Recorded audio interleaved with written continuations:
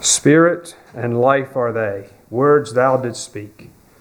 I hasten to obey, but I am weak.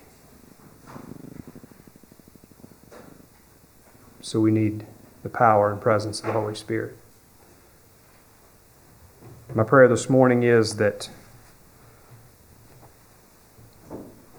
you will hear God's message this morning, not mine.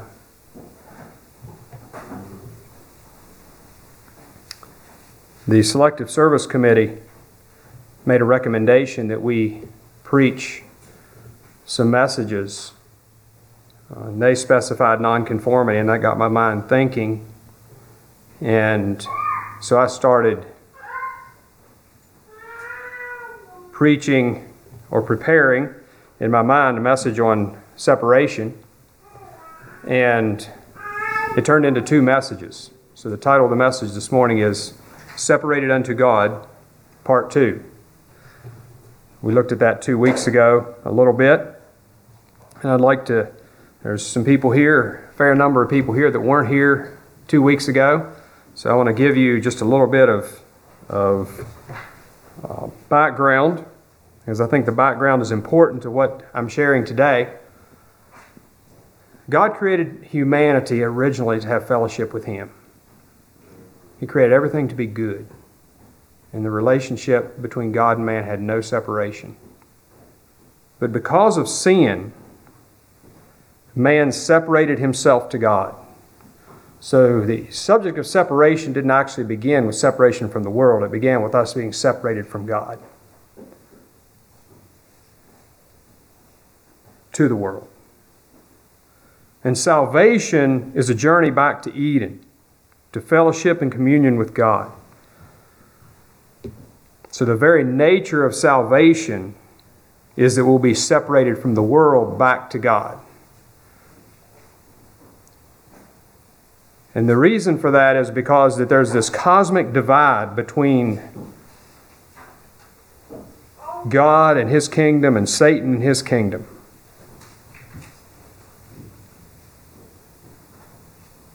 There's two kingdoms, but they're more than just a concept. We often talk about the two kingdom concept. But it's more than just a concept. Those two kingdoms are a reality.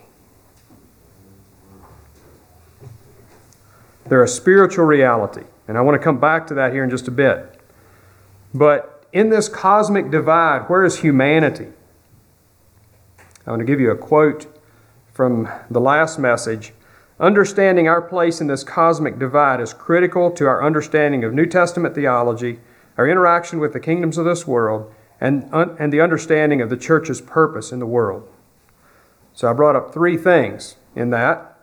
Separation in New Testament theology, separation in relation to government, and separation in the purpose of the church. And I looked at the first one of those 2 weeks ago, and the last two are the subject this morning. But the text passage is in John chapter 17, so you can turn there if you would like.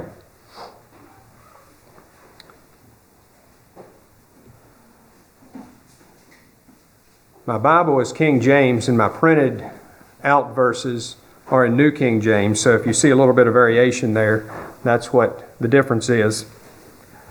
And I'm going to read this from the New King James. John chapter 17, beginning at verse 15 and reading to 17. I do not pray that you should take them out of the world, but that you should keep them from the evil one. They are not of the world, just as I am not of the world. Sanctify them by your truth. Your word is truth. So truth, by its very nature, divides, because it separates from that which is false. And Jesus is saying here that we'll be sanctified by the truth. And that word sanctification, it does not just mean being cleaned up from sin.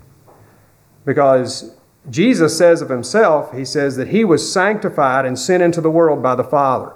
And we know that Jesus did not have sin. And so what it means in that sense is that it was set apart for a specific purpose. So sanctification carries that message. It does also mean cleansing. But primarily it means being separated for a purpose. So we're being separated, sanctified by the truth for a specific purpose. And what I tried to express in my last message about the idea of New Testament theology is that this thing of separation, because we embrace the Word of God as truth, and that Word of God is going to divide us from what is false, that the Word of God is going to be permeated with this issue of separation. So we need to look at the Word of God and understand the Word of God through the idea of separation. That it's going to be part of our mindset as we think about life, as we think about understanding the Word of God. And we're going to have to understand the Word of God, we're going to have to see the Word of God from God's perspective. It's spirit and life are they, words thou didst speak. He spoke a spiritual word to us. It was a message that He wanted to give us from His Spirit. Those words were spiritual. And as we see life, the more we see the Word from His perspective, the better we can understand what the message that God has for us. And then, like the heroes of old, we'll walk by faith, not by sight. And the verse about walking by faith and not by sight comes from 2 Corinthians chapter 5. It's where Paul writes to the Corinthians, for we walk by faith, not by sight. So our mindset is ordered by faith, understanding that we are separate from the world, separated by the truth of God. And our lives will be ordered by the spiritual realities that God has revealed, whether they've come to pass or not, whether we can see them or not. And we can't see these two kingdoms, but they're a spiritual reality. And so our lives are ordered according to that spiritual reality. So where is humanity in those two kingdoms? Colossians 1:13 says, who hath delivered us from the power of darkness and hath translated us into the kingdom of His dear Son. See, there's two kingdoms and two positions in that verse. So we see the power of darkness, those who are under the power of darkness. He's saying that you Colossians, and Paul was saying about himself, he said, we have been removed from that power of darkness. And we've been translated into the kingdom of His dear Son. And I just love that word translated there, because that's the same word that it uses for Enoch in Hebrews chapter 11, where it says God translated him. It's the same Greek word used there. So Enoch was taken from this life into another life. And that's what it's saying here. It's saying that we're taken from the power of darkness and we're translated into another kingdom.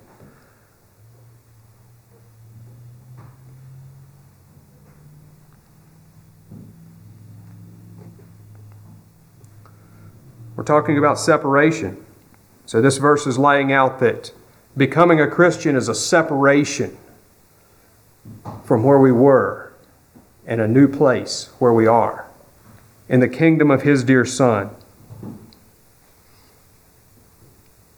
When Pilate questioned Jesus about being a king, what was Jesus' response to that? As it says here in Colossians, it says the kingdom of His dear Son. It's talking about Jesus. Jesus said, my kingdom is not of this world. So just as Jesus and His kingdom are not of this world,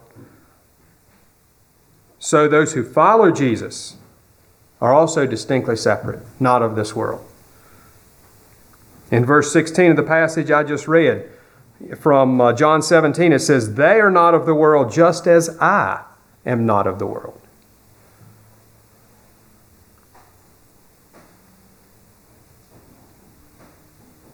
So we're distinctly separate from world governments, just as Jesus and His kingdom were.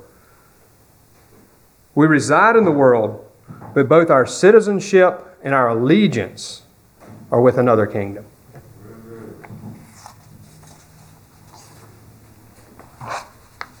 I think it's important that we understand that our citizenship is somewhere else. Very important that we understand that.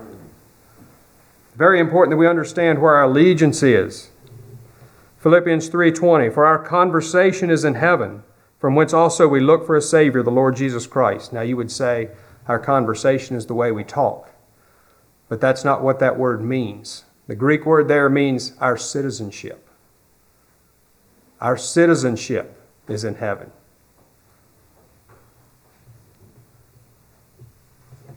The Christian Pledge of Allegiance.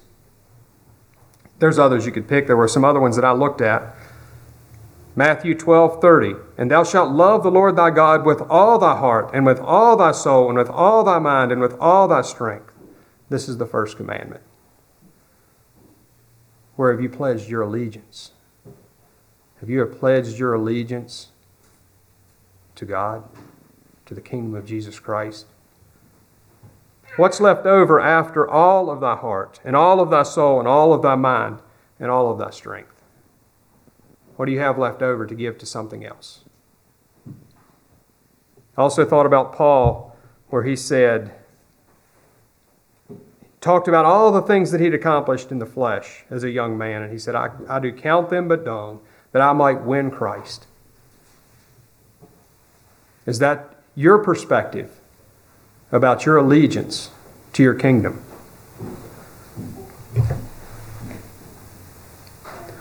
Like Pilate was, our world governments are operated by people who are of this world.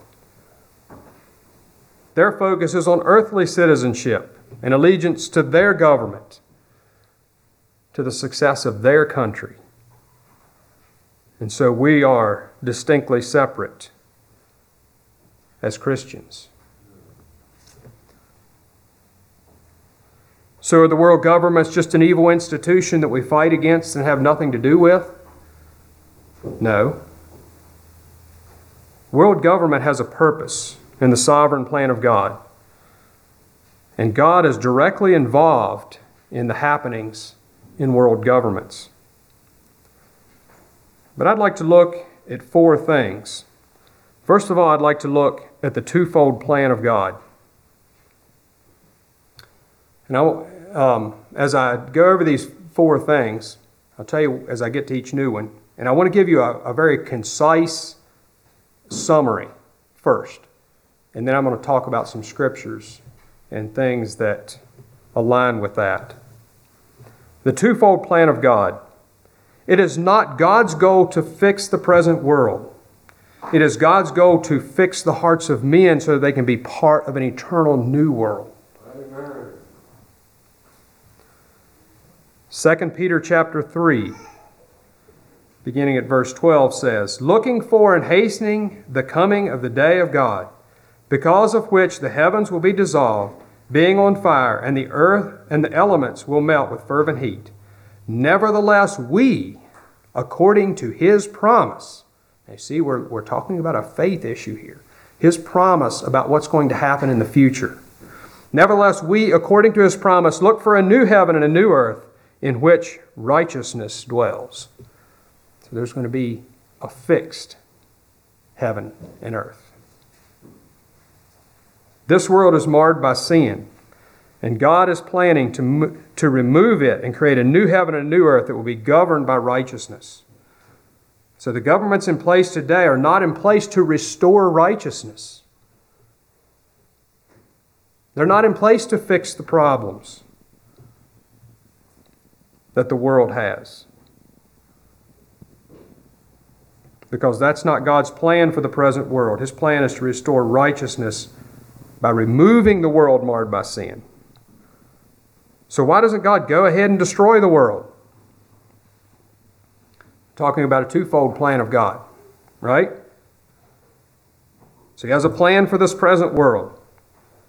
2 Peter 3:9. The Lord is not slack concerning His promise. Now, what I didn't think to point out there was that this is just a few verses before those verses in 2 Peter where I said, we according to His promise, look for a new heavens and a new earth. This is just a couple verses before that. It says, "The Lord is not slack concerning his promise, as some men count slackness, but is longsuffering to usward, not willing that any should perish, but that all should come to repentance." And so God has a plan for humanity, a restoration plan for humanity, that they would come to repentance. In 1 Timothy 2, verse 3, it says, "For this is good and acceptable in the sight of God our Savior, who desires all men to be saved and to come to the knowledge of the truth." And it's interesting to me that those verses are in the context of praying for our government and praying for the conditions that we have as a result of their governing work in the countries in which we live. The will and desire of God is that humanity would be saved from the imminent destruction of the world and be able to experience Eden restored completely, new heavens and a new earth. And so God has a plan for this world, and He's got a plan for a new world.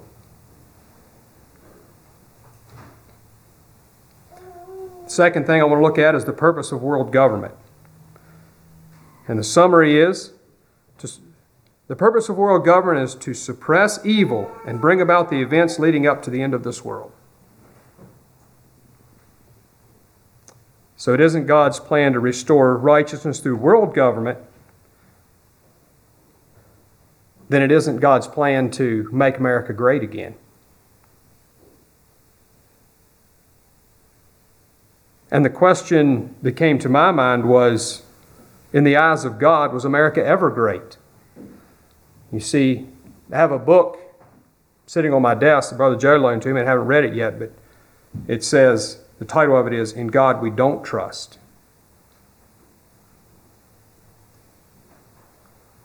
Because you look back through the history of America, it's not all according to what God would design and God would ask and how we understand God's Word to teach that we should live.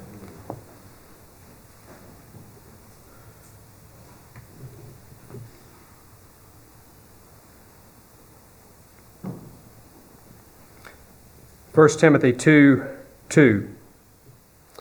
For kings, this is talking about prayer, and this is the verses before the one about God's will for that all will be saved and come to repentance. 1 Timothy 2:2. For kings, we're to pray for kings and all that are in authority, that we may lead a quiet and peaceable life in all godliness and reverence. And so there's something that we're to pray about for the role of government. So they're providing a place for us, and we're to pray that they will use that authority for a purpose that will enable us to live a godly life. And then Romans 13, verses 1 through 7. Let every soul be subject to the governing authorities, for there is no authority except from God, and the authorities that exist are appointed by God. Therefore, whoever resists the authority resists the ordinance of God, and those who resist will bring judgment on themselves. For rulers are not a terror to good works, but to evil. Do you want to be unafraid of the authority? Do what is good, and you will have praise from the same. For he is God's minister to you for good. But if you do evil, be afraid, for he does not bear the sword in vain. For he is God's minister, an avenger to execute wrath on him who practices evil. Therefore you must be subject, not only because of wrath, but also for conscience sake.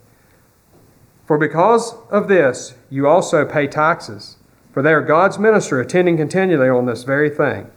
Render therefore to all their due, taxes to whom taxes are due, customs to whom customs, fear to whom fear, honor to whom honor. So a couple things that I want to look at in this passage specifically. The first one is that it's in verse 1, that God is in charge of who rules in our land. The authorities that exist are appointed by God. And you can go back through the Scriptures and you can see time and time again that God says, I set this man up and I took him down. And I set this man up and I took him down. And he fulfilled my purpose. The second one is, he was my servant.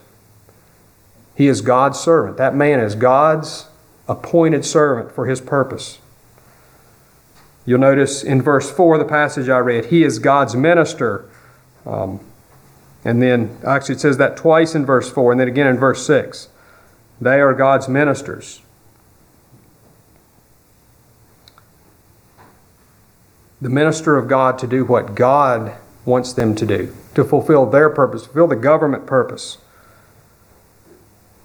But he's God's servant, not my servant. He's God's servant. And so he's doing what God wants him to do. And I make that distinction because we often think about what we want the government to do. But that's not the point. God has a purpose that he's working out through world government. And it's God's purpose, and he is God's servant. And he's fulfilling that purpose. I do want us to notice in verse 4 that the purpose that God has in mind is a purpose that is good for us. For he is God's minister to you for good.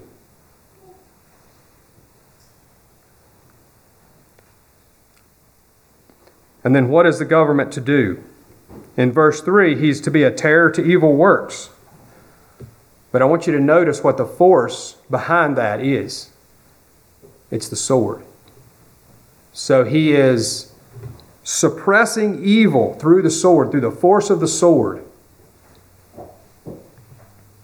But also want to notice in this passage how distinct the second and third person approach is to these verses. It's written to Christians. This book is written to Christians. And when it talks about the government, it uses third person pronouns like he and they. But when it's addressing the Christians, it says you, second person.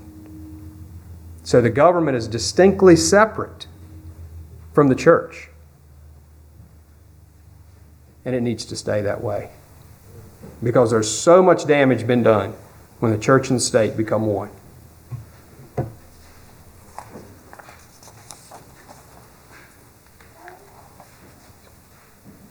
So what's the purpose of the church?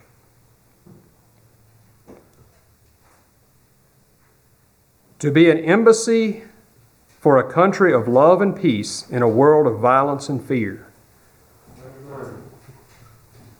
Brian, in his opening devotional, looked at the Beatitudes.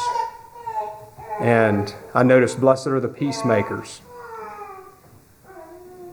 Are we peacemakers? Are we peacemakers among ourselves? I don't think we have to look too far to see areas where conservative people haven't been peacemakers among themselves. And that should be a challenge to us, that we not be the people who are not peacemakers.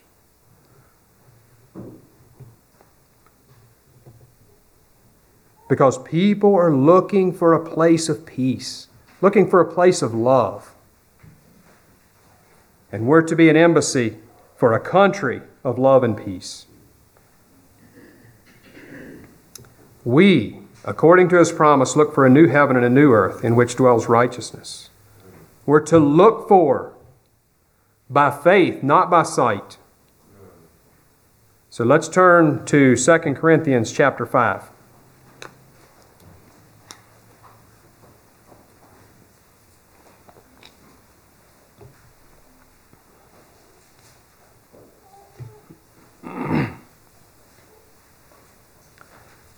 I'm going to read from verse 7 to the end of the chapter. 2 Corinthians 5, verse 7. For we walk by faith, not by sight. If we are confident, I say, and willing rather to be absent from the body and to be present with the Lord. Wherefore we labor, that whether present or absent, we may be accepted of him. For we must all appear before the judgment seat of Christ, that every one may receive things done in his body, according to that he hath done, whether it be good or bad. Knowing therefore the terror of the Lord, we persuade men. But we are made manifest unto God, and I trust also are made manifest in your consciences. For we commend not ourselves again unto you, but give you occasion to glory on our behalf, that ye may have something to answer them which glory in appearance and not in heart. For whether we be beside ourselves, it is to God, or whether we be sober, it is for your cause. For the love of Christ constraineth us, because we thus judge, that if one died for all, then we're all dead. And that he died for all, that they which live should not henceforth live unto themselves, but unto him which died for them and rose again. Wherefore henceforth know we no man after the flesh. Yea, though we have known Christ after the flesh, yet now henceforth know we him no more. Therefore, if any man be in Christ, he is a new creature. Old things are passed away, behold, all things are become new. And all things are of God, who hath reconciled us to himself by Jesus Christ, and hath given us the ministry of reconciliation. To wit, that God was in Christ, reconciling the world unto himself, not imputing their trespasses unto them, and hath committed unto us the word of reconciliation. Now then, we are ambassadors for Christ, as though Christ did beseech you by us. We pray you, in Christ's stead, be ye reconciled to God. For he hath made him to be sin for us, who knew no sin, that we might be made the righteousness of God in him.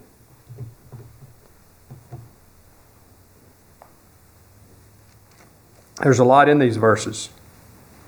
But I thought it was very interesting that Paul brought up the issue of walking by faith and not by sight, and then addressed the call for us to be ambassadors for the kingdom of Christ.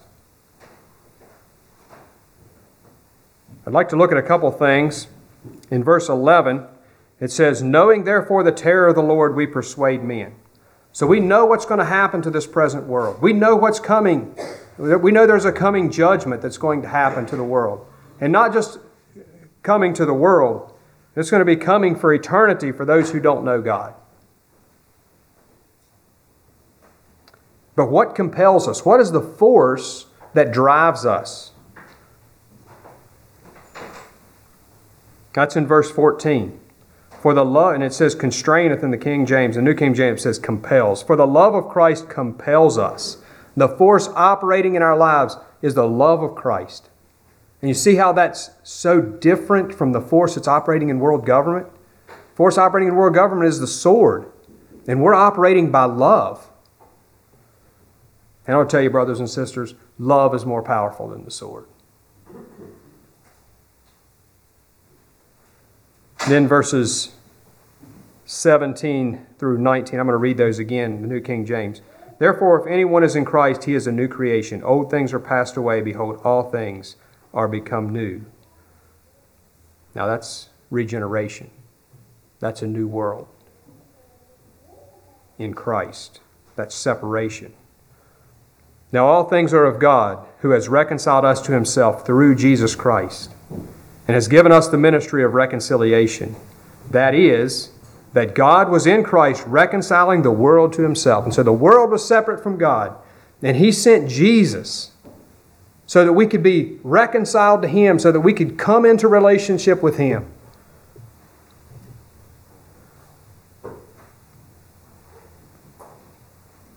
Not imputing their trespasses to them, and has committed to us the word of reconciliation. The word, the message of reconciliation. It said in our Sunday school lesson that we were to, that the disciples were to go and speak all the words of life to the people. These are the words of life, and that has been committed to us, the church.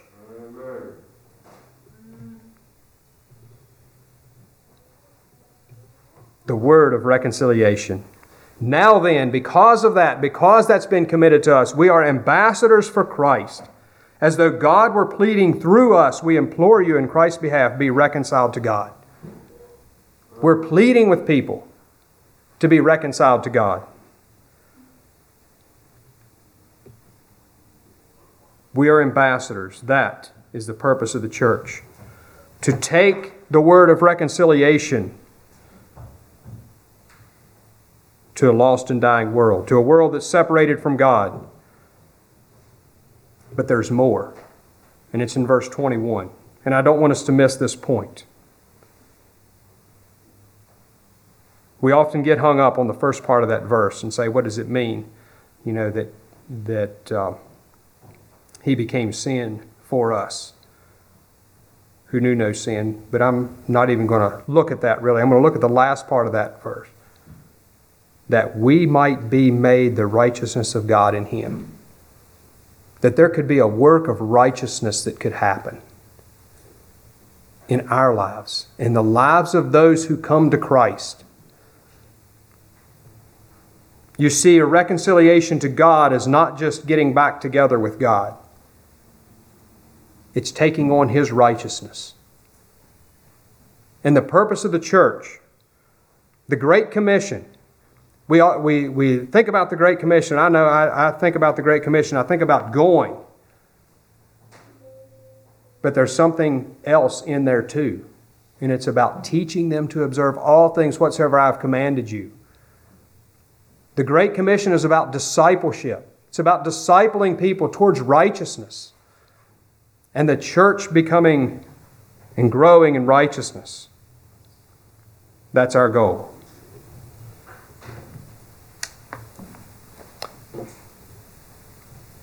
And then the fourth thing is finding our role in this twofold plan. So I talked about the church.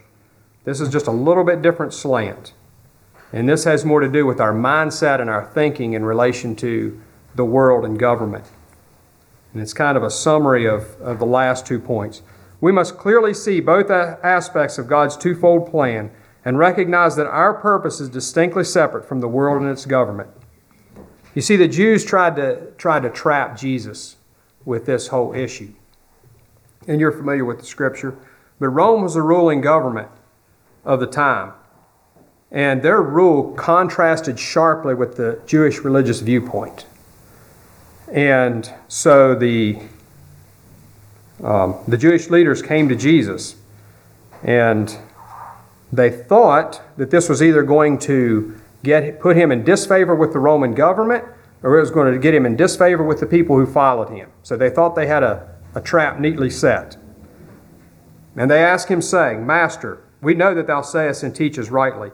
Neither acceptest thou the person of any, but teachest the way of God truly. So they baited the trap. Is it lawful for us to give tribute unto Caesar, or no? But he perceived their craftiness and said to them, Why tempt ye me? Shew me a penny. Whose image and subscription hath it? They answered and said, Caesar's. And he said unto them, Render therefore unto Caesar the things which are Caesar's, and unto God the things which be God's. So Jesus understood something that these men missed, and he avoided the trap because of it. He understood that the Romans were bringing about a purpose in God's plan that was paving the road, literally, for the gospel to be spread. So Rome had a part to play in God's plan.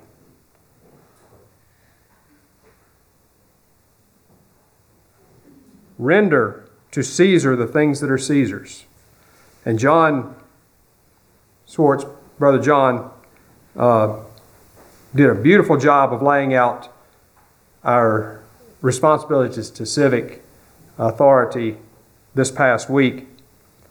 And he used the pray, pay, and obey rhyme and looked at that. But I'm going to pull just a few things from what I talked about earlier. We honor and obey because he is placed in his position by God. We pay because he is fulfilling a piece of God's plan. And we pray because he holds a position that affects the lives of many. But render to God the things that are God's. Our life is no longer ours. It's been bought with a price. Our citizenship and our allegiance is with his kingdom. We are the ones who get the opportunity to take part in his eternal plan. The temporary part is in his power. He'll take care of it.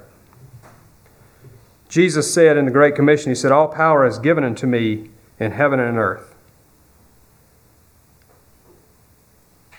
And then he gave a commission to the disciples.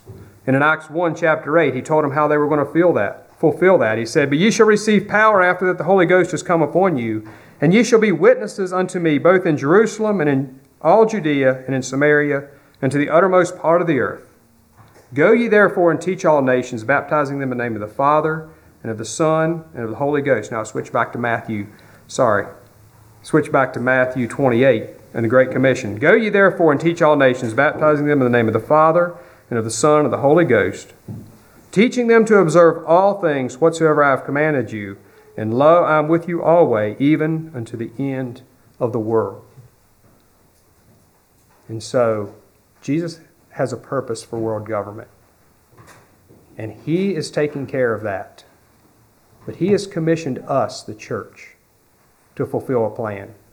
And He has made a way that we can receive power to fulfill that plan. And that should be the focus of our lives. So let's not get caught in the trap that the scribes and Pharisees set for Jesus and somehow think that through political means we can rectify the world, when God has given us the ministry of reconciliation. So may God bless you. Shall we have a song?